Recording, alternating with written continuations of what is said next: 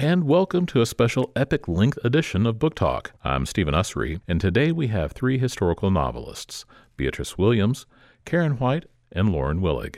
Beatrice and Karen have both appeared on Book Talk before to discuss their best-selling novels, Beatrice with The Summer Wives, and Karen with The Beech Trees and A Long Time Gone. New to Book Talk is Lauren Willig, who has published 6 standalone novels and 13 installments of her successful Pink Carnation English historical series. The three authors together have collaborated on 3 novels, The Forgotten Room, The Glass Ocean, and today we'll be talking about All the Ways We Said Goodbye, a novel of the Ritz Paris, which is published by Berkeley.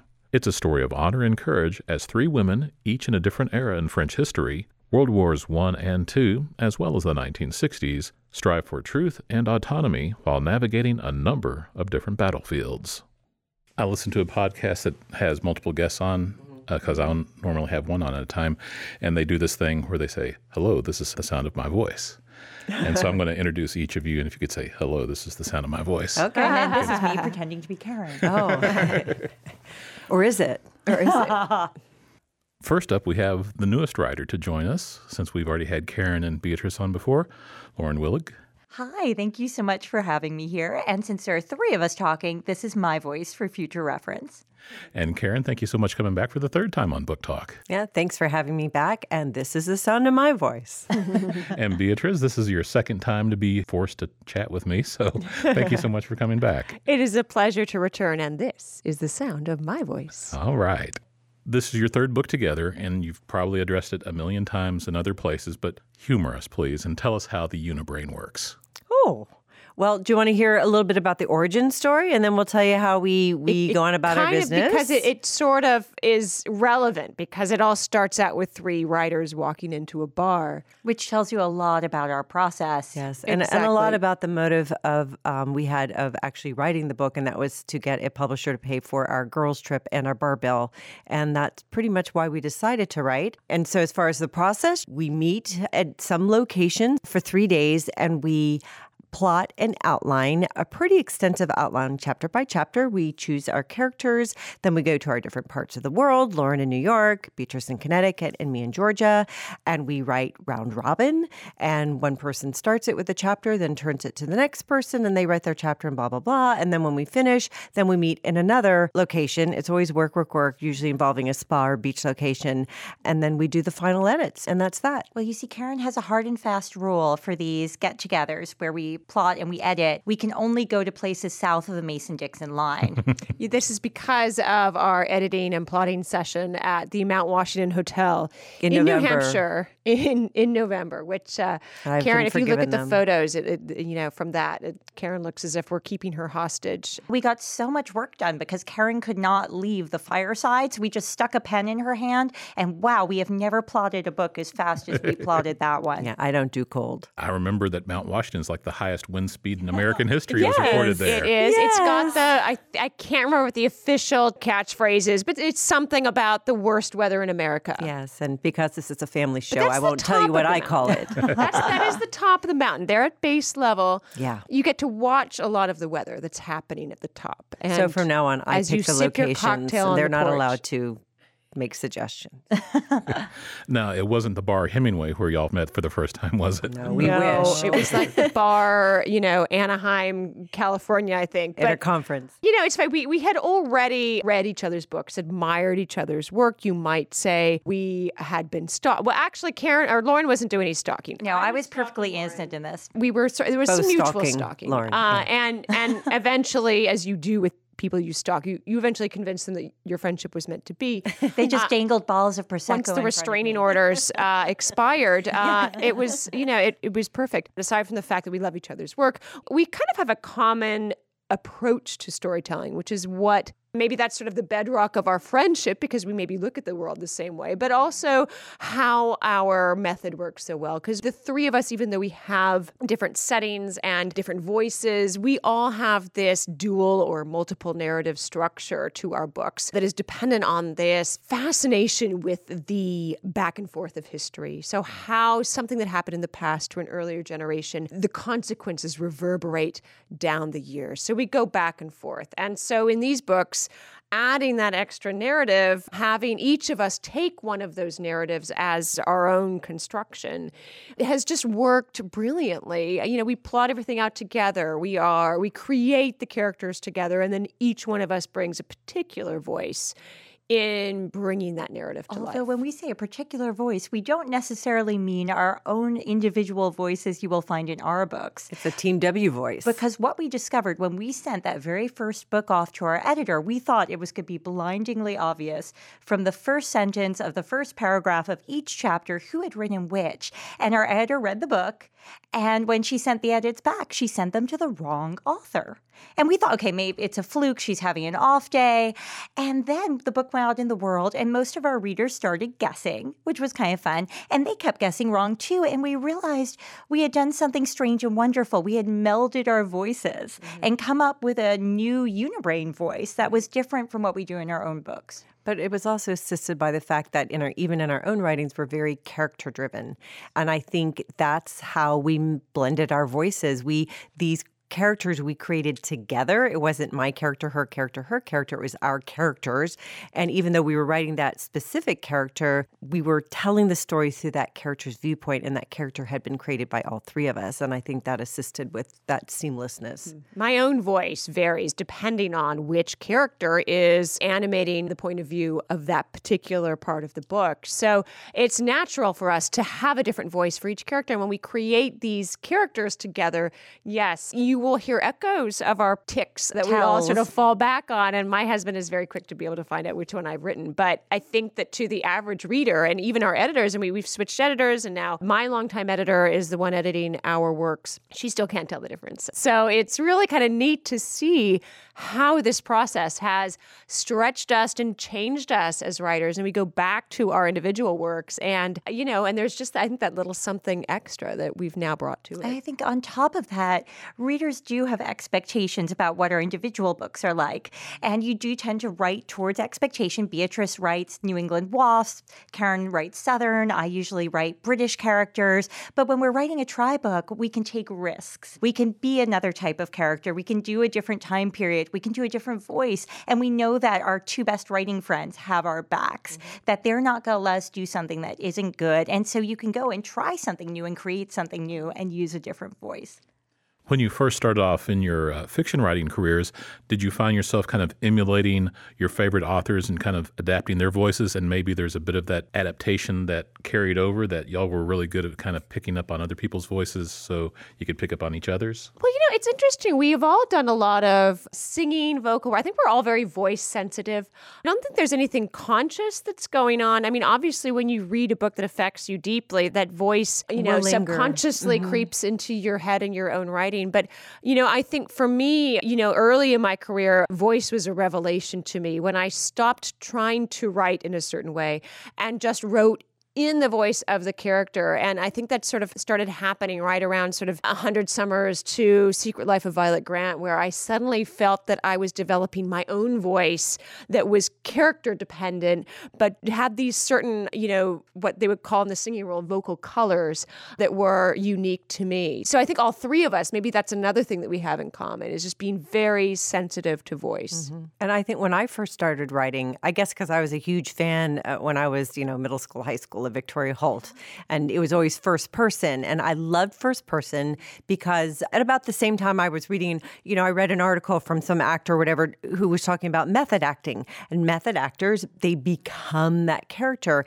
And I realized when I was reading in first person, I became that character. And because to me, writing, reading, characters are always more important to me than plot and setting, because the character, nothing else can happen if you don't have that strong character.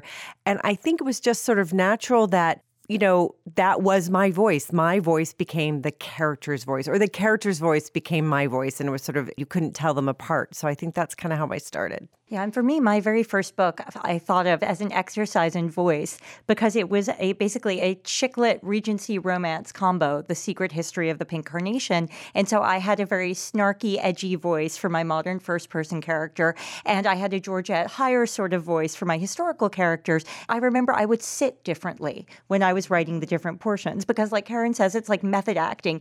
You inhabit your characters. And when you're being a 20-something American in London, you hold yourself differently than when you're being a Dowager Duchess at a Regency ballroom. Now, Lauren, we've heard from Karen and Beatrice before about their beginnings as writers.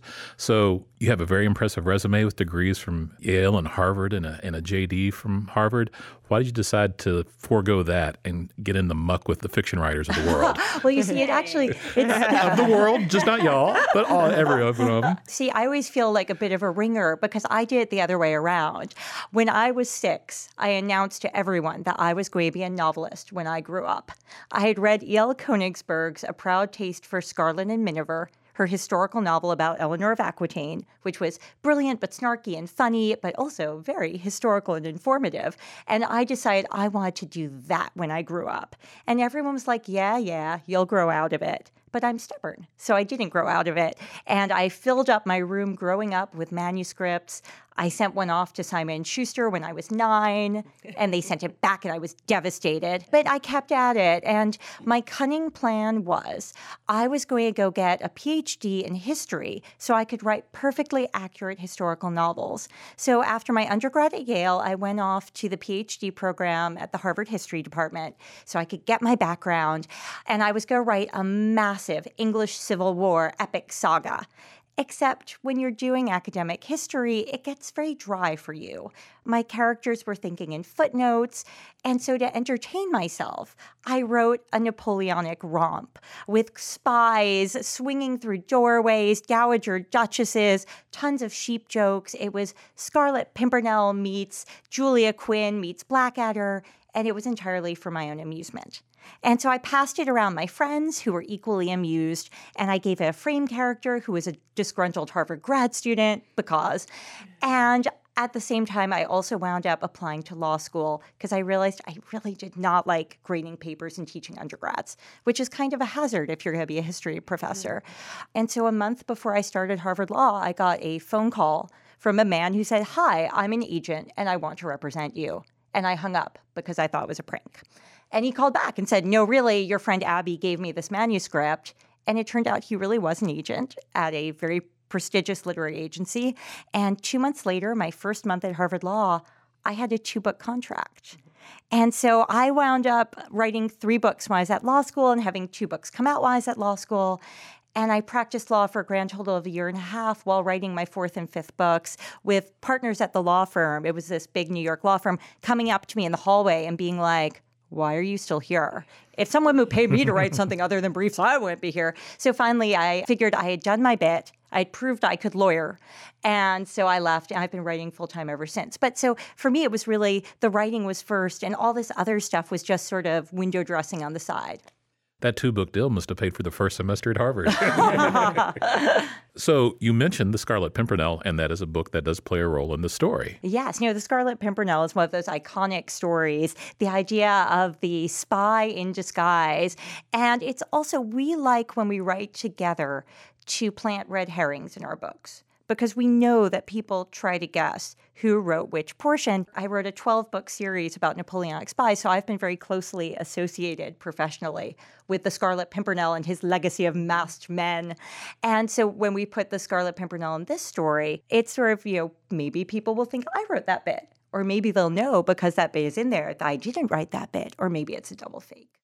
There are 3 time periods in our story, 1914, 1942, and 1964. Well, we each obviously took one of those narratives, and it's a very closely guarded secret who wrote which one. And the funny thing is, it's not as if we necessarily wrote according to what our passion is or what we've written in the past, or maybe we did. I think it's more like which character speaks to us the most. We've never had a conflict over who's going to write which character, and it's not necessarily the character you would think that we would write, but sometimes it is. We really Just like to a big mix it up. hint, I guess, would be we wouldn't be writing collaborations if we didn't believe how important it is to stretch ourselves as writers to kind of to do something outside the box or unexpected, because you find when you do things like that, when you take chances with your writing, you become a better writer. So I know that when looking at characters, we don't necessarily look at, oh yeah, I've written that time period before, so I want to do that again. It's usually the opposite. Oh, I haven't done that yet. We're seasoned writers. We know how to do the research and create a character that's authentic to a brand new time period to us. And mostly it's nothing to do with the setting or the time period. There's something as we outline the book together, and that's usually an intensive 3-day process with lots of coffee and lots of cocktails in someplace warm, Karen. Yes. And Or at least with a roaring fire. Yes. But what we've discovered is that over the course of plotting out the whole book together, there will usually be one character that speaks to each of us more than the others. And it's something to do with that character's psyche. And it's not that, one of us writes all the ingenues or one of us writes all the more mature characters. We flipped it around, but there's just something about that particular character's vulnerabilities that will speak to one of us. Yeah, we're really in the business of writing about human beings. And I think that really is sort of not something that's connected to any particular time period. I think that one of the, mistakes that can be made in historical fiction, I'm going to very carefully couch that in the passive tense, is that we too much of the time tend to impose our own ideas on that character, or else we have a sort of a fait accompli, whether we realize it or not, way of building a character. But let's not forget, for each character, whether you're in 1914 or 1942 or, 1492, this is their present. This is not historical fiction to your character. This is the present in which they live. The future is not set. It is yet to be determined. We are all muddling along, trying our best with whatever background or circumstances are, this sort of notion that somebody who had views that are not something we admire here in the 21st century could still be actually a really nice person and a really good human being. This is just what's informed their lives. So I think we just take this approach of, this is a human being, and how do you understand what it was like to be a human being living in that particular period and bring that to life to a modern reader. And you say it's not a historical novel for them, but almost all of these major characters have this sense of history that weighs upon them. Yes. That they have the history of the French aristocracy and Yes. the hero of the battle that the Comte of Courcelles was. And even on the earliest one of these lines, they're still dealing with history and reflecting they're them. certainly aware, Aurelie and Daisy in particular, whenever you're you're living in a war, you're living in a moment in history. You're aware of the historical import of the times that you're living in. Babs, not so much. It's the 1960s. There's not, certainly for Babs, big historical events taking place. But she can see all those old people in Yes. Langford Hall, of their Yes, portraits the being portraits, painted. yeah. Oh, yes. And she's very shaped by her ancestors and her husband's ancestors and everything that's come before. But I remember one of my big light bulb moments as a historical fiction writer was when I was finishing up my first book. I was living in England, and I went to a living history museum. And there were period rooms, but they had things that stretched, for decades before the time of the room itself. That, of course, because people accumulate things over time. So you'd have a Georgian room, but that would have a Jacobean chair in it. And I realized that, of course, this is when you're writing a character, they're not only in their present, they're also in their inherited past as well, but they cannot be in our future. You can't give them that kind of foresight. They're shaped by everything that came before, but they don't have a crystal ball. And even our views of the past change over time. I mean, I think, say, in the 1950s, we had a particular view of the Victorians. I would say that view has shifted by now. So you also have to be aware, well, how would my character, say, in the 1920s be looking back at, the Georgian period? That's really the fun of creating historical characters, truly immersing yourself. And the danger, too. It could And the be danger, because there's stuff field you of don't know you don't know. quicksand. Yeah. Right. And that's where research really comes in, because we found that reading letters and diaries and memoirs, you get such a sense of how people at the time were feeling and thinking, how they would have perceived their own world. And that's why, so for example, in All the Ways We Said Goodbye, there is a historic talisman that travels through the 3 chapters, but the characters look at this talisman in very different ways. It's supposed to be a scrap of cloth dipped in the blood of Joan of Arc that was then encased in gold and jewels by our first heroine's heiress mother. But so Aurelie, our World War I character, for her, this is a magical, symbolical artifact. She believes that it really has the power. The story is, if the Demoiselle de Courcelles holds the talisman, France cannot fall. And Aurelie comes from a romantic generation. She believes that. That was a generation that believed, that the ghosts of France would come to their aid to beat off the German invader. A generation later, when we have our World War II character, Daisy, she does not believe in the symbolic resonance She's much of more it. cynical because, the generation that grew up in the wake of the First World War was the first modern generation. Capital M modern. They were the first modernists, really. Obviously, that's bubbling up before the war, but it becomes the mainstream sort of cultural point of view in the 20s and 30s. That sort of cynicism, that sort of holding the romanticism of the previous generation in almost contempt. Well, and also Daisy has 10 more years on her mother during her mother's timeline. Exactly. So she's a seen and mother by experienced then. more of the world. She's and a wife and mother. she knows there are compromises to be made. Yeah, and that's something we also look at. We situate a character in their point in time, but also in their point in their lives, which affects their viewpoints. Now, the book actually begins in 1964 in the most contemporary of the three timelines, and we're not even in France. We're way out in England, in Devonshire. We have Barbara Langford, and she's grieving her husband in a very British way. Yes, we joke that if you've ever watched Father Brown, you have met Babs Langford. She Very always wears tweedy. tweeds. She wears a scarf over her head like the Queen when she drives her Land Rover, and she makes her own jam, and she always allows the gymkhana to be held on the grounds of Langford Hall. And she's very British in the fact that she has just suffered this devastating loss. Her husband was 10 years her senior. She's known him her entire life. She has loved him her entire life. This was the love of her life. And sadly, she does come to realize that she was probably not his first choice. But it's this devastating loss, but she still has this stiff upper lip. She is still going to do the gymkhana, and she's still going to work, do the whatever for the Women's Institute. She's still wearing her tweed. She's got the dog. She's got, her kids are in boarding school, but she doesn't like to acknowledge that sadness. She's, wants to get over it, which is typically British, I think. It is very, my father's British, and I sort of grew up with this, the number one rule is do not ever be a burden on anybody else. And to be full of grief is to, de facto be a burden on others, because your grief, if you're imposing it on somebody, you're not carrying your own burden, and you carry your own burden. You don't make someone else carry it for you. That reminds me of there was a Peanuts collection of cartoons when I was a kid in a little mass market paper book, and Peppermint Patty said to Charlie Brown, "Don't hassle me with your size, Chuck." Exactly. So British of her. Yeah, I know. So she gets a letter in the mail from an American, Andrew Bowden, and Not related to the college.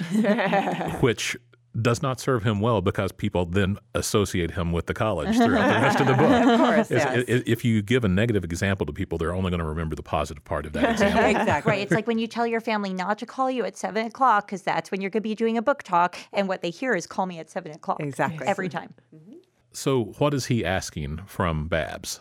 So this is 1964, so we're 20 years past the end of the war. His father was OSS and worked with the resistance in France. His father was in charge of getting this talisman from a resistance spy only known as Lafleur. And of course, Babs recognizes the name Lafleur because when she was nursing her late husband back to health when he returned from the German prison camp after the war, a letter had arrived from someone signing it, "I will love you forever, Lafleur."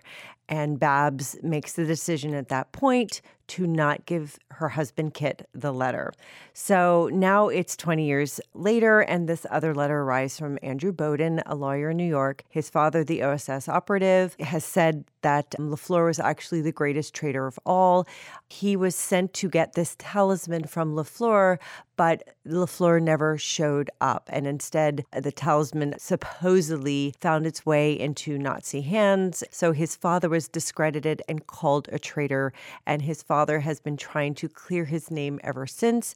He's just had a heart attack. He's dying, and he wants his son, Andrew Bowden, to clear his name. So he contacts Babs saying, "I know your husband worked with Lafleur. I need your help in finding Lafleur and finding out what really happened that night 20 years ago." very dramatic ending when she reads that letter, and then the chapter ends. And then we go back to 1914. The First World War is just a couple of months into its action, and we meet Aurelie, who is the demoiselle of the Courcelles family, and she's living with her mother in Paris at the Ritz Hotel. What could be more fabulous than to be in Paris in the Belle Epoque with salons and philosophers and poets everywhere? Although I gather they were more fun in the abstract than they were in real life. They're kind of a pain in the neck, really, because most artists of that type can be a little bit full of themselves, narcissistic, I think. If and especially that era. I mean, you had like Baudelaire and Rimbaud and, of course, Proust whining all the time. Exactly. And they were really rather tedious in real life, and they all liked to hang around the Ritz. And poor Aurelie's problem is she's not intellectual at all. And she has this mother who is both an intellectual and an American. And she attracts all of these poets and philosophers to the Ritz. And poor Aurelie could not be more bored by this or more distressed. And I think also that her mother is a very strong personality. She sort of fills the room. And for someone like Aurelie, you're always going to be in the shadow. You're never going to feel like your own person. How did Minnie Gold, her mother, end up from New York over to Paris? Well, so this was the era of the dollar heiresses, the buccaneers. So for anyone who remembers all of those Americans with new money who could not break into stodgy old Boston or New York society. But on the other hand, on the other side of the pond, there were all these impoverished aristocrats with collapsing roofs who were like, come over here. We don't care about your pedigree. We'll marry you. Was it like Churchill's mother was an American? Yes, Jenny Jerome. Jenny Jerome. And actually, we based Minnie in part on Jay Gould's daughter, Anna Gould, who came over in the 1890s and married Boniface de Castellane, 30 years her senior, and had, a chateau with a collapsing roof. And it was a match made in hell because the two of them, of course, did not get along. But he got his roof fixed. He got his roof fixed. And then he blew through her money she got a title on like the Jockey Club and, courtesans and all, the sorts of things on which French male aristocrats blow their money. And Anna Gould went on to become very chic, very fashionable, the center of Paris Literary Society, and then got an annulment and ran off with his cousin, the Duc de Talleyrand. And so Minnie, she was a big inspiration for Minnie Gold, who, like Anna Gould, is estranged from her husband. She's been living in the suite in the Ritz, living her own life. They do not get an annulment. They don't get divorced, but they live separately, and they only have this one child, Aurelie, who feels like she's really being torn apart, that she wants to be part of the old French aristocracy to which her father belongs, but which has its own customs and traditions, these big old mansions in the Faubourg Saint-Germain. And Aurelie, because of her American mother and the way her mother lives, is automatically suspect and is not included. The family comes from what we know as Picardy in the north of France. What is that area like? Well, that area was a very unhappy area during World War I because they were right in the path of the invading Germans. I mean, in terms of what the area was like, one of the things that stood out from our research materials is all the stuff about the mud of Picardy. Yeah, it is a particularly muddy region. Exactly. It's not actually that attractive. I remember reading memoirs and letters home from the First World War. They talk about all the slag heaps, which is basically the sort of waste material that comes out of mines. There's mines and it's not as gorgeous as part of the issue with the phosphate mines is you work there long enough and your brain goes. And so a lot of the villagers would self-medicate with this booze called Ginevra, which is a particularly strong local tipple. Yeah. And so you had, it in some ways a little bit like Wales. It's not the vacation paradise part of France that we... Although there are some beautiful cathedrals. There are some lovely parts and of castles. They're gorgeous but it's medieval gloomy, castles. But rainy. it's always been a battlefield. It's always been on the path between France and these other, Germany and Belgium. And so it's been crisscrossed by invaders over the centuries from the Middle Ages on. So it's that place between Paris and Provence it's where right you go, on the path. Yes, like drive a little faster. Her father lives at the chateau in Picardy, and Aurelie wants her father's approval so much Right. And also that World War I generation was a fiercely romantic generation. And I mean, there were fascinating books we read when we were researching this about women, French women in World War I, and how so many of them wanted to model themselves on Joan of Arc and fight for France. That there was this idea that World War I was almost a holy war, that they were going to prove their Frenchness. And Aurelie is very much part of that, particularly because she has this American mother. She feels like she needs to prove her Frenchness and take on this family heritage, which includes following Joan of Arc, and be part of the war effort. So as the Battle of the Marne takes place, there's that wonderful episode with the taxis of the Marne, where all of these taxis are ferrying men to the front. Aurelie takes advantage of the confusion to climb into her little beloved Hispano Suiza and drive out past the front, because at this point, the front has not been dug. It's all in flux This still. is the 1 month of the war when the armies are actually moving. The fascinating thing about the Battle of the Marne is, I mean, France is on the ropes right now. Yeah, the Germans are marching on to Paris, and they literally call it the miracle of the Marne because somehow, miraculously, France and then the first few British troops that are managing to make it over in time somehow managed to turn the tide. There's a wonderful book, The Guns of August, Barbara Tuchman. that describes how this takes place and how the Marne and what happens on those battlefields. It's wonderful for France in that they turn the tide, but on the other hand, it basically condemns the combatants to 4 long years of trench warfare, of attrition warfare that just breaks the backs of both countries. But at this point, of course, without hindsight, without our hindsight, and with It's no crystal Yeah. ball, Right, we can do they something. don't see this Exactly. coming. And everyone thinks because European wars up to this point have not been long wars. The war to which they're all comparing this is the Franco-Prussian War of 1870-1871, where the Germans got all the way to Paris and there's a siege, and then everyone goes home again. Their image of war is this will be a few months. It'll be over by Christmas. I mean, the British army that they sent over is called the BEF, the British Expeditionary Force, because they think it's going to be a quick expedition. There's no idea that people are going to dig in and stay there. It's like our own American Civil War, where everyone's like, we'll be home by Christmas. And of course, they're never home by Christmas. So Aurelie goes to the family chateau in Picardy to do her bit, not having any idea that the lines are about to close behind her. And there's a period of about 2 weeks where the armies are moving back and forth, and no one has any idea who's where and where the lines are. And Germans are retreating one way one day, they're advancing one way the other day.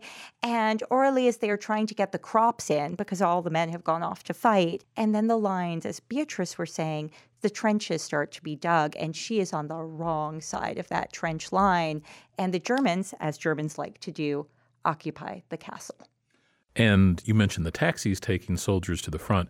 She decided to not let her boyfriend, Jean-Marie d'Aubigny, take a taxi to the front. She decides to drive him, and that's how she gets in that pickle. Oh, yes. Her father is one of the reasons that she does have this romanticism about the War of 1870. He was a hero back then, and warfare was very different. You had the cavalry, and you had men on their shiny steeds, and mechanization of war changed everything, and it was much more brutal. And World War I was a big revelation for everyone. I think something we often forget with hindsight is this was an era when most travel was still horse-borne. There was still cavalry. I mean, the French cavalry gets knocked out really early in World War I, but they go in thinking it's going to be that old model of war. I mean, that really is the transition point between... The French military schools, in fact, are all about, God, what's the word? Élan. It's all about this sort of almost a stylish French advance. A very and romantic it's very, way of exactly, the looking at it. Pantalon Rouge, the red pants that they wear. Which is it's so all smart to about wear in this, battle, exactly. red. They quickly switched over to field gray. But, I mean, the point is that, they had this, very romanticized notion of warfare. They just get smashed. And there had been, because of this long period of peace, there had been this idea, and don't forget for the British, and we're not really talking about the British here, but, the last really pan-European war, I mean, you're going back 100 years to Waterloo. So there was this notion that we need to purify ourselves, that the current generation of young people is just decadent. They haven't had to suffer as we did. They weren't eating rats as we did during the siege of Paris. So yes, there's this notion that we need this hardship in order to make ourselves strong. And it seems crazy to us now, but there was this idea that it was going to be a good war, and everyone was rushing to be part of the war. And to show their élan, and to sort of attack à l'outrance, to the very limit of your physical capability. But no one had invented the idea of total warfare yet. This was inexplicable to people. This was supposed to be a clash of armies with élan, and then it was going to be over.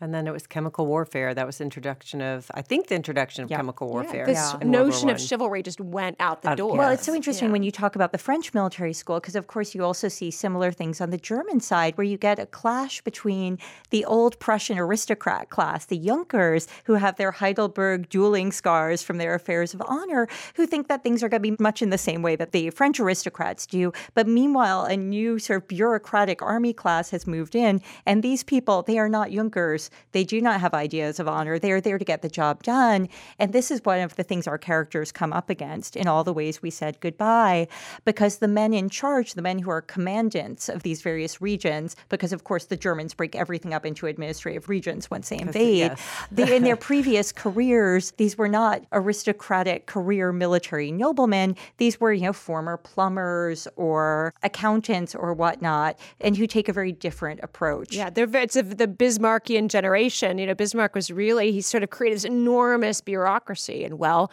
guess what? That also is reflected in the way war is now conducted. Right. And of course, the British Army and the French Army were still doing promotions based on bloodline and seniority. And the German Army, thanks to Bismarck, was not. Right. And this was a big revelation. You couldn't buy your commission any longer, but we weren't far past that era. I remember reading about Winston Churchill, and when he was involved in the Boer War in South Africa, that officers in the British Army would just kind of come and go at their will. It was not professional. It was basically something for younger sons to do to keep them out of trouble. And it would look good when they, marched and in it's very parades with dashing their uniforms, nice uniforms. Right, because it was always the first son got the title, the second son went into the army, and the third son went into the church. That's right. And if there were more, they probably all went into the army as well. But it was expensive because you had to buy your commission. Right. You couldn't just sort of go to school and be commissioned as a captain. You had to buy that captaincy. Right, and so those sort of field promotions where you actually just got a promotion on merit were very rare. Right. And then you didn't fit in with the others at the officers' mess. To take place. Yeah, right, you were probably dead by the time you'd earned it because that was how you They'd earned it. pick you by off being first. Right. But you also look at today where we make fun of rich people who become ambassadors to foreign countries,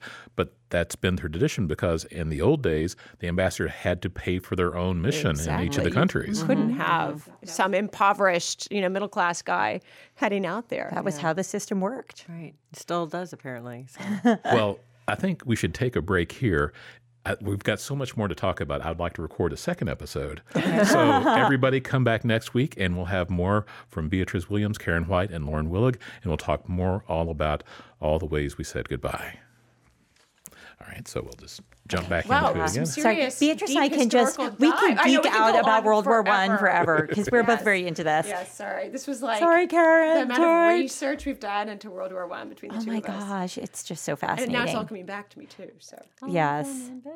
I know this is the problem is we always have what I call book lag because usually by the time we're talking about a book, we've written two others. And so you've got all the other intervening research and characters in the way, but it starts to gradually come back as you talk about it. Yeah, especially with my father's, background. I mean, I was all about the 19th century growing up and the 18th century, or late 18th century. And then I took a class in college about this exact thing, turn of the century Europe, and sort of how we made that transition from Romanticism to modernism. So it just completely transformed my own interest in history. And so this suddenly became something that I've been fascinated by. And in fact, all of my books are really about that sort of 1900 to 1960 and that whole unbelievable cultural transition we undertook in Western culture. So this is what gets me excited. It's funny, for me, it was so different because my field was 16th and 17th century. And I always said I would never do anything later than 1815 because that was way the end too of contemporary. The Civil War. Exactly. But the funny thing is I keep being drawn to these. Almost all of my standalone novels have been 1850s to 1930s. And I think it's because when you go in not knowing as much about a topic or not having as many preconceptions, you research it with fresh eyes, and it's fascinating to you. It's like picking a setting that you're not familiar with versus a setting that you are familiar with. Because if you know a place, you do have these preconceived notions. Whereas if it's brand new, I mean, then you're looking at it with fresh eyes. We wanted to visit the Ritz, but our That was the husbands original plan, the original reason why we set this. because we want, it would be a tax-deductible trip, but, our husbands are all mean and hateful and said, no, you cannot go there for 3 weeks and research. But, as Lauren has pointed out several times, visiting the Ritz today, because it's been, rehauled at least twice since the 1960s, it wouldn't be the same today. But, luckily it's a place that's well researched and well written about, and it was very easy finding, the research necessary about the Ritz during those specific time periods that the novel takes place. And if you read the accounts of the people who lived there then, without actually being there in the modern setting yourself, you actually keep your version of it more true to the time. Yeah, because like all great institutions, the Ritz has adapted. But it's funny, and I want to kind of go back a little bit to what you said. And we joke about this. This is part of our our talk, is we joke about how our mean old husbands wouldn't let us go. To be perfectly honest, it's just that we didn't give ourselves. I mean, we could have, if we want. But I think we have, as women particularly, we have a hard time giving ourselves permission. We had the perfect excuse. We are writing a book set there. We probably should have found a way to go, but we feel too guilty about leaving our families behind, even for work. And we're like, oh, I can't ask, my husband to babysit my parents to step in. It's just not fair. And so, whereas, if our husbands had a business thing in Paris, they would have been gone in a second and not felt a grain of guilt about going for a week or two. But I did look on the Ritz website, and it's tremendously expensive. It is. Well, we could have shared a suite. We could have done that. We could have stayed somewhere else and visited and taken a tour. We could have found a way, but we didn't, because I think we never give ourselves sold one of your permission. children. You have 4. There's plenty where that came from. Yes. So, but we didn't give ourselves permission, and maybe we should have. Maybe I don't think that impacted the quality of the book. It didn't. But it impacted the quality of our girl trip time. It did. I sometimes go back to that and say, no, we didn't need to go. But even if we had, just the fact that we have such a hard time giving ourselves permission to do these things. And, we are here on this book tour, and we're still constantly feeling the tug of guilt that we are here doing this, and everybody's covering for us back home, And then we get messages that there's no milk in the fridge for the kids. Exactly. And we're like, oh, I shouldn't be away. But then you're like, no, I think it's very tough as women, because we are constantly told that this is our job to make sure that our families are running smoothly, and we feel like we're taking time off when in fact, we have these obligations. I know. And why isn't our work as much of a priority for us? I mean, it is, but we are always shifting everything else around. I think it's a dual problem. And part of it is there's been this slew of articles recently about how women, even when they work the same jobs as men, are still working double the parenting time and all that. And the house second time, shift. yeah. So I think it's partially that there's that whole expectation of women taking care of the kids even when they're also in the workforce. But also there's an idea that if you work from home, if you do something like writing, you're interruptible. It's not the same as going to an office where those office hours are sacrosanct. Even if people in the office spend half their time, going through BuzzFeed. Right. And there's been a lot of writings recently about women, of course, taking the brunt of the emotional work of relationships. The kin work. I think the best phrase I've heard of is kin work, which is the community relationships, the family relationships, holding all that together. And it's mentally exhausting, and emotionally exhausting. And, I don't know if there's any solution for it. I mean, my husband and I, we had I would almost say he did the most. He was much more into the vacuum cleaner than I was. I love to cook, so I would do the cooking and he would wash up, and it was very equitable. And then we had kids. And because I was home with the kids, suddenly all these things started falling under my umbrella. And so when, my husband left his Wall Street job and started working from home, we never made that shift back to an equitable distribution of, it's not like he doesn't try, and he does, but it's like I'm kind of the boss of the household. there are societal expectations Yes. that even if you, within your own partnership, try to be egalitarian, you do get things like they still call it class moms instead of class parent. Absolutely.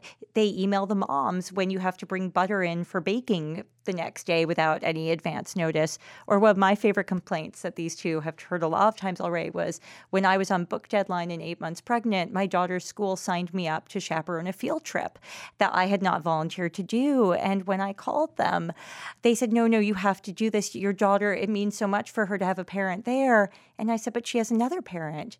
Why don't you call her father? And that just never occurred to them. Yeah, they were you like, always oh. just call the mom. And then they called my husband, and my husband went on the field trip. It was all fine. But the first impulse for the teacher was to guilt trip me rather than ask my husband to do it. And you were 8 months pregnant. I mean, so and it's had a book deadline. And you had a book deadline. And everybody tries to lay down these assumptions. But the problem is that they are assumptions. We don't even notice that we have them. And I'm the primary breadwinner in my household. And, there was this sort of PTA volunteer luncheon or dinner at the end of the last school year. And I was talking about how, hey, I think we need to make it more welcoming for fathers to come in to, because you maybe see one or two dads at the PTA meetings, and it's intimidating. Why do you want to volunteer if you just be surrounded by all the moms? And there was almost a bristling of that. And it's not like they don't want to be welcoming, but it's like they have their systems. They don't want to have to train a whole new group of guys, in how we do things here in the PTA. And even the principal, who's a very nice guy, we were sort of talking about how, when women need to be away to do things. And I don't think he meant to use the word selfish. And he said, we all have a tendency to be selfish, but we need to put the kids first. And I'm like, I don't think I'm being selfish earning a living for my family here. That's when Karen's and my phones blew up. I know. I was like, ah! And he's a nice guy. He didn't mean it that way exactly. But I'm not being selfish in pursuing this career. First of all, it's something that means so much to me, but it's also something that provides for my family. And right. But we have this residual idea of woman homemaker, man breadwinner that even though I was just reading an article in the car on the way over here while these two were doing all the driving and I sat comfortably in the back. Lauren does not have a driver's license. So. That's why she writes books with us so we can drive on tour. Yes, but I provide the coffee. But I was reading this article that said there are actually now 50.2% of Americans in the workforce are women. There are more women in the workforce right now than there are men, but all of our systems are predicated on the idea that one parent is at home with the kids and that parent is the mom. And so our expectations, our school scheduling, all of that has not caught up with the new realities of American life. And I mean, we realize we have it in some ways easier than most in that for the most part, except when we're on book tour and flying to a different city every day, our schedules are flexible. On the other hand, that's also a danger of what we do because when your schedule is flexible, you run the risk of having no work time at all because it just gets nibbled away by, well, you don't have Not to go only into children, an office. but also, I mean, I have 3 brothers, but my elderly parents, their care is 100% in my hands. So it doesn't end after childcare. Also, you have to deal with the guilt you feel Of course. for when you're not doing those things. Because I'm in a long-distance relationship, and when I visit my girlfriend, I say, I'll run to the grocery store, I'll do the grocery shopping, I'll take your daughter to play practice, whatever, and she just has such a hard time letting that go because she feels she's not a good mom if she's not doing all those things. She's letting someone else do it. And, and let's, I do want to completely be fair. I don't want to turn this into some sort of, man-bashing, society-bashing session because, I think everyone's doing their best. We're all trying. And I think also that whether it's nature or nurture, men get so much of their self-esteem from working and providing and all that. And so if they don't have that, not only does their own self-esteem suffer, how do we get everyone to feel good about the choices that they're making? Because there are very few people who are actually on the psychopathic spectrum, and people are actually trying to do their best and to fulfill all their responsibilities. And we just need to figure out how to make sure that everyone's getting their needs met, or at least getting as many of their needs met as possible, and no one feels as if they're being shortchanged. But that's why we didn't go to the Ritz.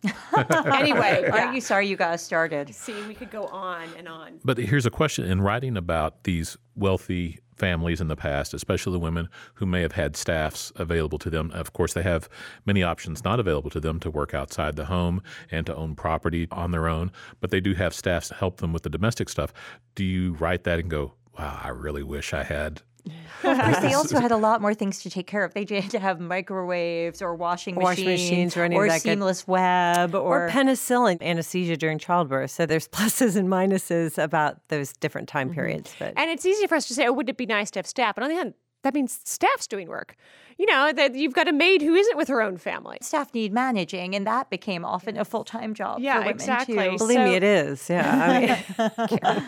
That's a question I have is when we write about wealthy families in the past, how much are we looking at the everyday lives of the people who were the scullery maids and the footmen and such? Well, I think much more than we used to. I would say this current wave of, when I grew up reading historical fiction with Karen, like I was addicted to Victoria Holt and all of those other, big 80s releases. And, those tended to focus on aristocrats, monarchs, and so on. But there's been a historical fiction renaissance recently where I think the focus has been much more on downstairs, on upstairs. It's about Thank you, Downton Abbey. Yeah, but a lot of ordinary people rising to circumstances at extreme times. And I would say, and even though Aurelie is aristocratic, and Babs has grown up reasonably privileged and all that, I would say our characters, they are not in positions of power. They don't, for the most part, have unlimited purses and whatnot. Right. So that they're very much in step with that sort of movement in historical fiction. And I would say, Daisy in particular makes a conscious decision to marry somebody who is, you would say, beneath her in social status, a bureaucrat who is not making a lot of money. She is struggling to make ends meet even before the war starts when there's all these shortages. Right, he's what the French would call a petit bourgeois. Exactly. So she's made that sort of conscious choice. And so she is doing most of her own housework, I think. And it's sort of a mark of status to be able to hire a girl in a few days a week to do some more of the hard labor. But she's actually working pretty hard on her own and bearing a lot of that household burden. And the child care rearing as well. And her grandmother, the Comtesse Courcelles, has suffered from some reduced circumstances. She's not penniless, but she had to downsize her suite at the Ritz. She did, but that wasn't so much a financial issue and this is kind of the fascinating thing, And of course, the Germans, as soon as they occupy Paris, they take over all the grand hotels for their own staff. As they do. The Ritz, of course, being a very, prestigious hotel, the Luftwaffe move in. But the Ritz is actually one of the very few hotels that maintains a civilian population as well, because it has two halves. If you've ever been there, there is the sort of the grander part of it, which is on the Place Vendôme. And then there's the more humble, but still very nice rooms that are on the Rue Cambon side, which is sort of, where Coco Chanel's boutique is on the Rue Cambon. So it's got two entrances. It's got essentially two separate buildings almost, separated by a courtyard and this sort of gallery. So you have the civilians on the less grand side and the officers of the Luftwaffe on the other side. And there are very strict rules about, the officers can't wear their uniform. They can go on the other side, but they can't wear their uniforms. It has to be sort of an unofficial capacity. And then the civilians, of course, are not allowed to cross over without permission. So we've got these two little societies going on, but they're still interacting. And a lot of stuff is going on at the Ritz as a result. You have in the what they call the little bar back then, it's now the Bar Hemingway. The bartender there is literally, he's not exactly passing messages, but you might call him a post box for people who are. And all of this is going on. I mean, it's just seething. And so the more research we did, the more excited we got that, wow, sort of by accident, we managed to stumble on a really neat location for our book because there's a lot going on there. And that mixing of French civilians and German officers makes for a very fertile fictional ground. So to speak. Yes. Beyond the family being familiar from each of the time periods, there's a German man named Maximilian von Sternberg who went to the salons that many had back in the 19-teens, and he's back in Paris in 1942. Yes. He was educated. He fit into the salon. He comes from an old German family, very aristocratic. It is his duty to be a soldier, but that doesn't mean that his beliefs follow the beliefs of, the Nazi party, but that is his job. But when you meet him, I guess you first meet him in 1914, and then, of course, we see him again. He's an older gentleman. He still has that very intellectual, that very stoic German military stance about him. But you also know that there's something else about him, that he's also very literate, almost has a poet's soul. I don't want to give too much away. Yeah, but Max is, when we were talking about sort of the old Prussian Junker nobility who were at odds with the new German regime, both in terms of the army structure in World War I and then later on with the Nazis, absolutely. Yeah, the Nazis, very much a working class, lower middle class political movement. Well, actually, there was such conflict. Hitler did not like the old aristocracy, but they were so wealthy and they still had enough residual power, he couldn't just get rid of them. But so you had different systems basically coexisting unhappily. And a bunch of the Junker aristocrats actually got together and formed a plot to assassinate Hitler, which of course didn't work because if it had, the story of the war would be totally different. It was actually knife edge. It almost did. They almost did get away with it. So close. It was so close. And, you think, well, why were, if they didn't like the Nazi system, why weren't they just stopping? You have to understand. The German secret police were just absolutely ruthless, and you did not know who was dangerous and who was informing, who was not. It was a bit like Stalin's system, where neighbors informing on neighbors. Where else would they go? The Poles go and form the Free Polish who fight for the Allies from England. But if you're a younger German aristocrat and you show up in England, that's just not going to happen because your history, you're so rooted in the idea of the fatherland, even if it's not quite the same fatherland. So poor Max is really, he's in a bind. He's stuck in this world where he doesn't I think they're belong in looking either for place. a way out, and it's very difficult. And it's not to excuse, I think, the ordinary German or even the aristocrat from going along with things. But, it's a very complex cultural thing going on. And, I think to what extent does someone like Max know what's going on in the camps? It's hard to say. But certainly you can be very disturbed about what has happened in your country, about the measures that are being taken against minority groups, and still sort of have to find a way to work in the system or else face your own death. And I think they all at some point come to that, okay, I need to make a decision. Am I willing to lay down my life to protest what is going on in my country or not? And Max eventually comes to that breaking point himself. And he is a man with a heart because he's read his von Clausewitz, but he's also read Schiller and Goethe as well. Exactly. Yeah, there's this marvelous Barbara Tuchman book, another Barbara Tuchman book, The Proud Tower, about the universal European aristocracy before World War I, before the lights started going off across Europe. And Max is part of that old world where they were intellectuals and romantics and they read Goethe. And you could enter a literary salon in France or England or Germany. You'd meet the same people who were passionate about the same sorts of books and poems. And, and poor Max, that's such a vanished world. Of course, Paris being such a cosmopolitan city, there are so many cosmopolitan international relationships throughout the course of the story. It seems like very rarely does someone actually marry someone from their own country. Yeah, really. We never thought about that, but you're right. Very interesting. Yeah, thinking about it. Yes, correct. Guess nothing to add on that. That's true. We're all now mentally cycling back through the characters in the book. Yeah, how did that happen? Yeah. I think it's a very unsettled time, and I think I certainly struggled a bit as we were sort of developing Max's character. Like, wow, it's 1942. Why isn't he doing? Maybe he is doing something. And we sort of start to come to the realization, as I said, all is not what it seems. We don't ever get inside Max's head in the course of this book. So we do not know to what extent he is involved in resistance activities. How much? Or we if certainly he is. know that he is protecting Daisy as Daisy gets involved in resistance activities. How much is based on his own experience, or is he just passively not reporting her? We don't know, and it's hard to say without getting into Max's head. But I think as we developed this character, we sort of have some idea. On the face of it, he is a loyal German soldier, a loyal German officer. He may not be a loyal German officer, with his own clandestine activities. Now, there's another unusual man that shows up at her grandmother's suite, and it's Monsieur Legrand. Legrand. Christophe Legrand. Who works at Le Mouton Noir.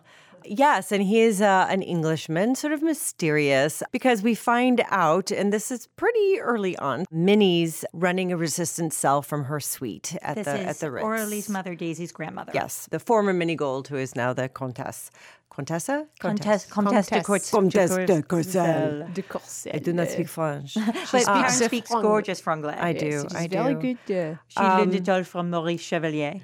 And Pepe Le Pew. So that's when we come, pretty early on in the book in Daisy's story. So she's the 1942 story. She's Minnie Gould's granddaughter who has been raised at the Ritz. So she has sort of an unusual upbringing. She's the one who marries the French aristocrat Pierre.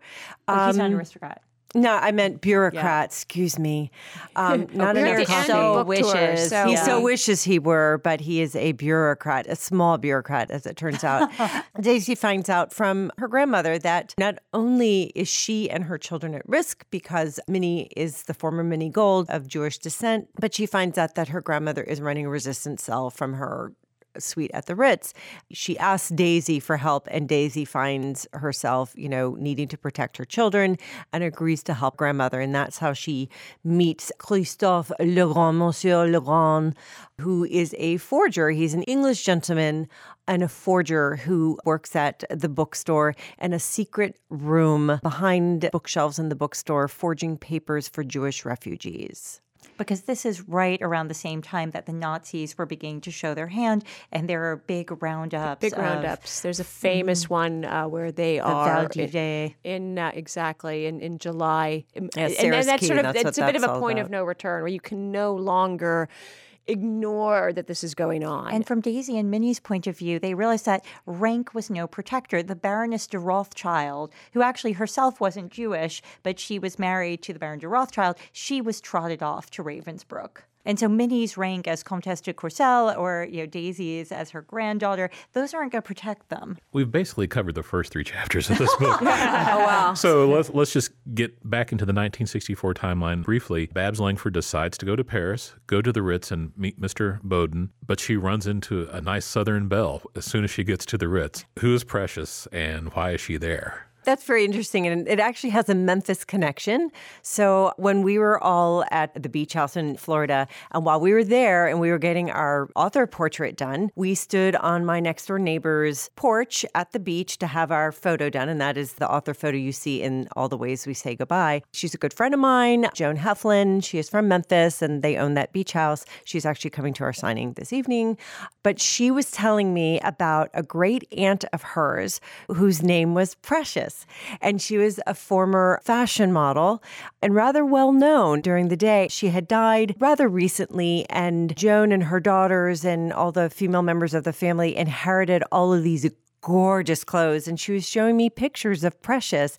So we were talking about it at the beach, entranced and by we're like, this we have to woman. find a place for this character in this book that we are plotting. And we just started plotting All the Ways We Said Goodbye, and that's where she came from. And there was Babs, who, her tweed has tweed. This woman has more woolly jumpers than all the sheep in Scotland. And Very so we thick had this thought of, stockings. oh my gosh, what would Precious, with her wardrobe of clothes, this Southern fashion model, do when she meets Bab Langford at the Ritz in her woolly jumper? Right. Because, and this is something we like to bring up at every book talk, is there's so much serious, this is World War I and World War II. These were very tragic times, a human tragedy, but there's always joy and hope. But, life is also full of humor and humorous moments. And that's why, we sort of have those moments in Babs' storyline that lighten. We know that Babs is still, guilt-ridden about that letter and she's grieving her husband. So there's always darkness, but the light moments come from the interactions with Precious. And I thought those really needed to be in there, and I think they fit in well. We had so much fun with Babs' makeover. Yeah. Yes. She was on the dowdy side before, so much so that it was a camouflage in its own It way. pretty much. I think it sort of is all about her insecurities, about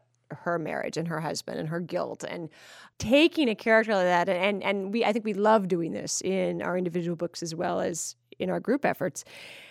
Having 2 characters in opposition to women who seem very different on the outside, but it turns out they have a great many things in common. And we love doing that. And we love that sense of sisterhood. I think that, this unlikely friendship between Babs and Precious is something that I think as women we treasure, those moments of finding common ground. There is no period in human existence so tragic that we are not luckily, as human beings, able to find some way, whether it's through dark humor or whether recognizing the, almost absurd tragedy, that there's all these little large and small ways in which we deal with darkness and deal with difficult times. Shakespeare recognized it. We see this sort of juxtaposition of comic, ridiculous scenes with, deep, tragic ones. We're not comparing ourselves to Shakespeare. And we here, don't write iambic pentameter. We do not. Don't No, worry. I'm just part of the book. When we're The rest really, we interpretive dance. Exactly. Right, stop. is to express humanity in all of its faces and all of its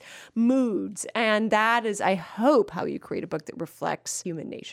And so in the past, we see a real person, Marcel Proust is mentioned. Precious knows Coco Chanel at the Ritz, but there's a name that might be familiar to your readers.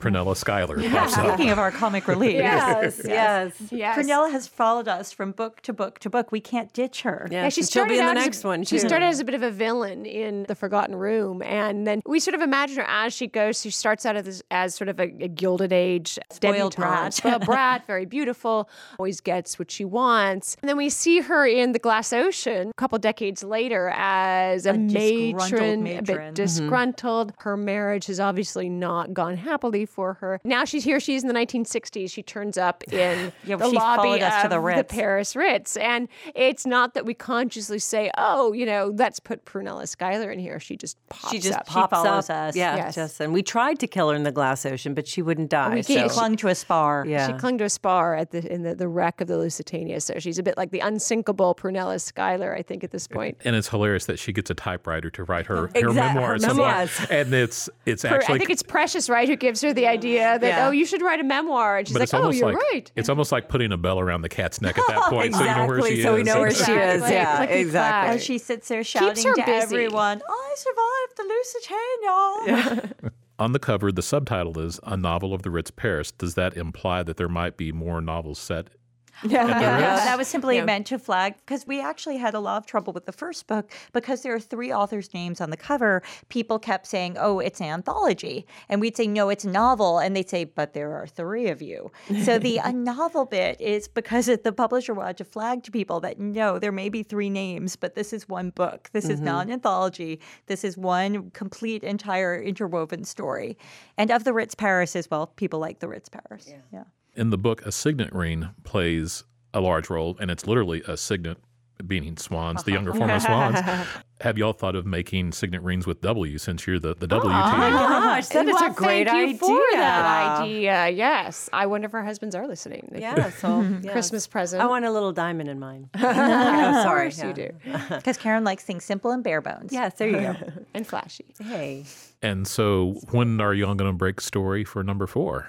Well, in fact, Funny you should mention that. funny you should mention that. We did recently come to an agreement with our publisher for the next Try W book. But we haven't dug in and plotted it out yet, so we can only share one word about it. with the setting. And it is Newport, Rhode Island in the summer. Yeah, Karen has stipulated this cannot be a Christmas book because she refuses to go to Newport, Rhode Island in the winter. Karen and cold weather are not a happy No. combination. I mean, we've told her Newport is gorgeous at Christmas. They deck don't the care. Gilded They Houses. talk about how the iguanas, when it freezes in Florida, they fall out of trees. Karen, That's is Karen. very That's much. me. I fall out of trees. in Karen the is a winter, frozen yeah. iguana.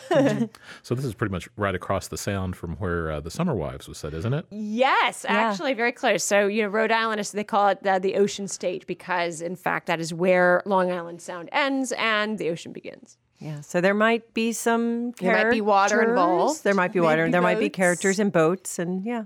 Briefly, solo books. Do you each have one teed up and ready to come out soon? Yes. I'm probably the closest. I've got You to are. pick Go out first, this. I've got these 4 kids to put through college. They have my usual summer book out. Although this one I feel it's funny. We were just talking about how hard it is for women to sort of get into that flow state for creativity and how that produces your best work. And I was able to get into a flow state for the book that is coming out in I think end of June 30th. It's called Her Last Flight. And because I had a very, very busy year, more busy than usual, I looked at the calendar calendar and realized I had 3 weeks to finish a book that I had only gotten about a third of the way through. So even though I had my father coming to visit and I had 3 kids undergoing graduations from various levels of education, I had to really force myself into that flow state. And I'll tell you, this book absolutely came alive. That wonderful feeling you get when you're writing your first book and everything is just coming so naturally to you and you are effortlessly in the flow state. That is what happened with this book. And the characters, the story, the language, it all just completely came alive. And I am so excited for this book that comes out at the end of June, Her Last Flight. And Karen, what about you? It's done. It's in the hopper. We're still going back and forth on the title. It is tentatively entitled Unremembered Acts, which is shortened from Unremembered Acts of Kindness and Love, which is a line from a Wordsworth poem. And we're looking at April 2021, even though it is already done. And this is a standalone, not a trad street? It is a standalone. I have to write the next trad street, so I don't know when that one's coming out yet. It might be the same year, but I can't have 3 books out in a year because that would just be insane. But it is sort of a sequel to my books, Falling Home and After the Rain. So we take one of the younger characters, a secondary character, Maddie Warner. She's now a young woman, and she is doing an assignment in London where she is interviewing. Can I say it? She is interviewing a former fashion model named Precious for her 100th birthday. We have gotten a lot of people saying what's the deal with Precious? When are you guys? Are any of you going to write a book about Precious? Well, yes. Well, now in fact, she's one of the favorite Spring characters from this book. 2021. Yes. So we will be going back and forth to the Blitz in London, in the building that I lived in for 7 years, where Precious lived during the war, and then modern day with Maddie, interviewing her in Maddie's life. So yeah, Karen kindly let us borrow the character. We're going to need a wiki for the W-verse. I know, really, because there's so much overlap. I know it's and family trees and yes. And Lauren, what do you got coming up? Well, my next book is coming out around the same time as Karen's. It's going to be spring 2021. You're going to go off on tour without me. Don't worry, we'll bring a Beatrice cutout with us. Yeah. The tentative just tag along, fetch coffee. That would be great, and you could drive. Yes. The tentative title is Band of Sisters, and it's funny you were asking us about Picardy earlier because when we were writing All the Ways We Said Goodbye together, one of the things we needed to know about was Christmas customs in Picardy in World War I. And we stumbled on this memoir from a Smith alum who was there in Picardy in 1917, right behind the front lines. And I read this memoir. I thought, what in the hell is she doing there? And I started digging into it. So there was a group of Smith women led by a charismatic alum who went over to the front in World War I, not to do war work, but to deliver humanitarian aid to war-ravaged villages. And their story is just amazing. So that's what my next book is about. It's about these 18 Smith women who, in defiance of all the odds, go over to France in the midst of the war to rehabilitate villages. It's an all-female group, 2 female doctors, 5 girls who know how to drive, and a couple of people who have social work experience. And they drive around in their trucks. They're constantly breaking down on them, delivering medical care and supplies and good cheer while trying to navigate falling shells and also the men of the American, French, and British armies, all of whom at one point or another are trying to get them out of their war zone. So it's just the most they were amazing probably story. right to do so as Actually, well. although to be fair, the French actually don't want to get them out. They are charmed by this group of American, college alums who have come over to do war work, and they do stuff like bring them gifts of donkeys because they have an agricultural component. The Americans are just like, oh my God, Americans. And all of these guys start flooding to their base at a ruined chateau being like, I have a friend who has a friend who's engaged to someone from Smith. Can we come and have tea with you? And they actually, at one point, they have to institute a new rule that they will only have callers on Sunday because all these Canadian foresters and American engineers and everyone, they come running over and they're like, guys, we have work to do. We actually have real work to do here. We cannot just entertain you and raise your morale. That's not what we're here for. But the British, their sector switches over to the British sort of 6 months into their tenure there. And the Brits have a stated policy of no women in the war zone. And these Smith women, it's amazing to me, they wrangled all of these permits to be there. There are very few other women where they are, and certainly no one doing anything exactly like what they're doing. And they're afraid the Brits are going to kick them out, but they managed to out-talk the Brits and stay. It's an incredible story. Actually, British men are easily confounded by women because they have this tradition of chivalry where you can't, Well, but this be mean to tradition them. of chivalry is what works against them, because there's this very strong ingrained British sentiment that if you have children there, you have to protect the women and children first. And so this leads to a policy of no women in the war zone, because they're like, you guys are a liability. But when the women refuse to leave, you have very little resource to go back but in this on case, they actually get investigated by the British forces who come and do the rounds, and they actually decide in the end that the work they're doing is so vital and these girls can so take care of themselves that they're going to let them stay. But it's sort of touch and go for a bit. But anyway, and there's a thrilling ending that's all drawn from the real historical record, but I can't tell you anything. Okay. Also, I remember the Americans were called the American Expeditionary Force as well as the British at that time with parachuting. Well, because no one thinks they're really going to go over for real. And of course, you have all these Americans who go over early because they don't want to miss a good war. And there's this very romanticized American idea of France. So one of the things I was researching, I'm a Yaley, and one of the first groups of flyers in the war are the Yale unit, a bunch of Yale guys who decide, the next field in warfare is going to be flying. And so they take flying lessons and they go over there and they eventually become part of Lafayette Espadrille and all of that.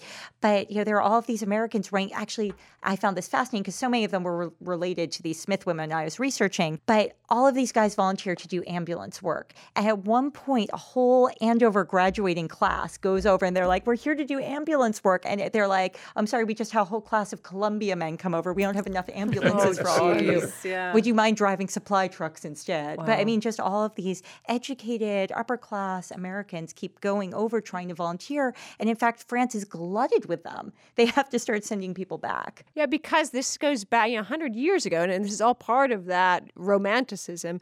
There was a sense that the ruling class had an obligation to do these things. Noblesse oblige. Exactly. In exchange for the extraordinary privilege to which you were born, you have a duty to go and help and to set the example of service for others. If you go to the Ivy League colleges now, and they all have these memorial walls that are just tragically full of young men who volunteered at the outset of war and died. I don't think you would see that today. Certainly, your average Harvard entering class has no intention of military service whatsoever, even should a war occur. You would see very few volunteering. I don't think you would see most of the Andover graduating class running over. Exactly. Just not what popular today. I'm trying to phrase it. But this is the same moment in time where you have romantic Orly and all that. It's again across the board. It's a very romantic era with a strong sense of noblesse oblige. And no one's met trench warfare yet. Yeah. And it's funny because my Smith girls go over in 1917. People have erased or to have a good idea just how bad things are. And these wonderful librarians at Smith sent me photocopies of over 2,000 pages worth of letters these girls wrote. And every now and then, most of them are hilarious. It's that stiff upper lip. I'm going to tell about these horrible things, but in a really funny way. But every now and then this line comes across where one of them said, one of the Canadians asked me why we were here because it's so horrible and he wouldn't be here if he'd known. And every now and then I wonder that too. Yeah, and I think we touched on this a little bit, how we're always getting asked as writers of historical fiction, what era would you want to live in? And we're like, none of them. I want childhood vaccination. I want antibiotics. I want anesthetics. Well, speak for yourself. I still want to live in the 18th century. Sanitation. Really. But if we were three women of the 19th century, at least one of us would have died in childbirth. Half of our children would have died before attaining the age of 5. You'd only have to go into a cemetery now. So I think they're living with a much greater sense of risk and death 100 years ago than we can even conceive of. So there was this sense that you could die any minute. Any germ could fell you. So therefore, you need to make your life count for something. And to lay down your life for a cause seemed like a much better bet than, hey, there could be a typhoid epidemic and you could just die for nothing. So there was this greater sense that your life had less value to you and it had a greater value to society. And so you had people willing to take what we would consider extraordinary risks with their lives because it was the meaning in the life that counted. I meant to bring this up earlier, but there's an amazing coincidence. A few weeks ago, I did an interview with British writer Sonia Purnell, who wrote this book, A Woman of No Importance, about Virginia Hall, who was an American who was in the French Resistance early on and then later joined the OSS. The interview will air later this spring in April when the book comes out in paperback. But there is a painting of Virginia Hall at the CIA that was done recently, and its name is The Daisies Bloom at Night. That was their code for when an airdrop would happen. But I just thought it was an amazing coincidence that Daisy is the book and we have Daisies Bloom at Night we knew here. that, and that's why we named Well, actually, it was partially because of Marguerite from the Scarlet Pimpernel. Right. Yeah. No, but we can't give anything away. Of course, we won't give anything away. Well, I would like to add that the French have a long history of using flower names in their spy operations. Baroness Orczy did not invent the Scarlet Pimpernel. Well, she invented the man we know as the Scarlet Pimpernel, but there was actually a real spy known as Le Meuron, the Pimpernel, and there's also Le Primrose and a whole bunch of other real floral name spies during the Napoleonic Wars. Wow. Yeah. Flowers did have all that extra meaning then that we have forgotten language today. of So I'm sure there was a real- reason, a deep symbolic reason for all of these names. And we didn't even mention that Kit's father, Bab's late husband, her father-in-law was a spy novelist himself. Yes, and you Yes. have met him on the Lusitania. Yes, he read our Exactly. past books. run. Yes. Yes. Authors, it's been such a pleasure having y'all here today. It was just a wonderful time, and please grant me courage to get this thing edited down to 2 episodes. Yes, I'm sorry. Yeah, good luck with Yes, that. we are cut out for talkers. you. Yes. Yeah, you could just get, especially when we start doing our deep historical dives, because I think we could go on forever about all of that, because we're just, historians, all we're doing is just waiting for an audience. Right. Yes, we give are such us history one, nerds. crack the door open one bit, and we will especially barge what through. we're working on at the moment. Like, you don't want to get me started on my Smith women. Yes. But Stephen, thank my- you. yes, As my always, great aviators. questions and great preparation. And yeah, good luck with the editing. And Alone and Together, always an open invitation. Please come back anytime. Appreciate it. marvelous. Thank you. Beatrice Williams, Karen White, and Lauren Willig are the authors of All the Ways We Said Goodbye, a novel of the Ritz Paris, which is published by Berkeley. I'm Stephen Usry, and this is Book Talk. Thank you for joining us today. Book Talk is produced in the studios of FM 89.3 WYPL Memphis, a service of the Memphis Public Library, a division of the City of Memphis. Book Talk is copyrighted by the Memphis Public Library, all rights reserved.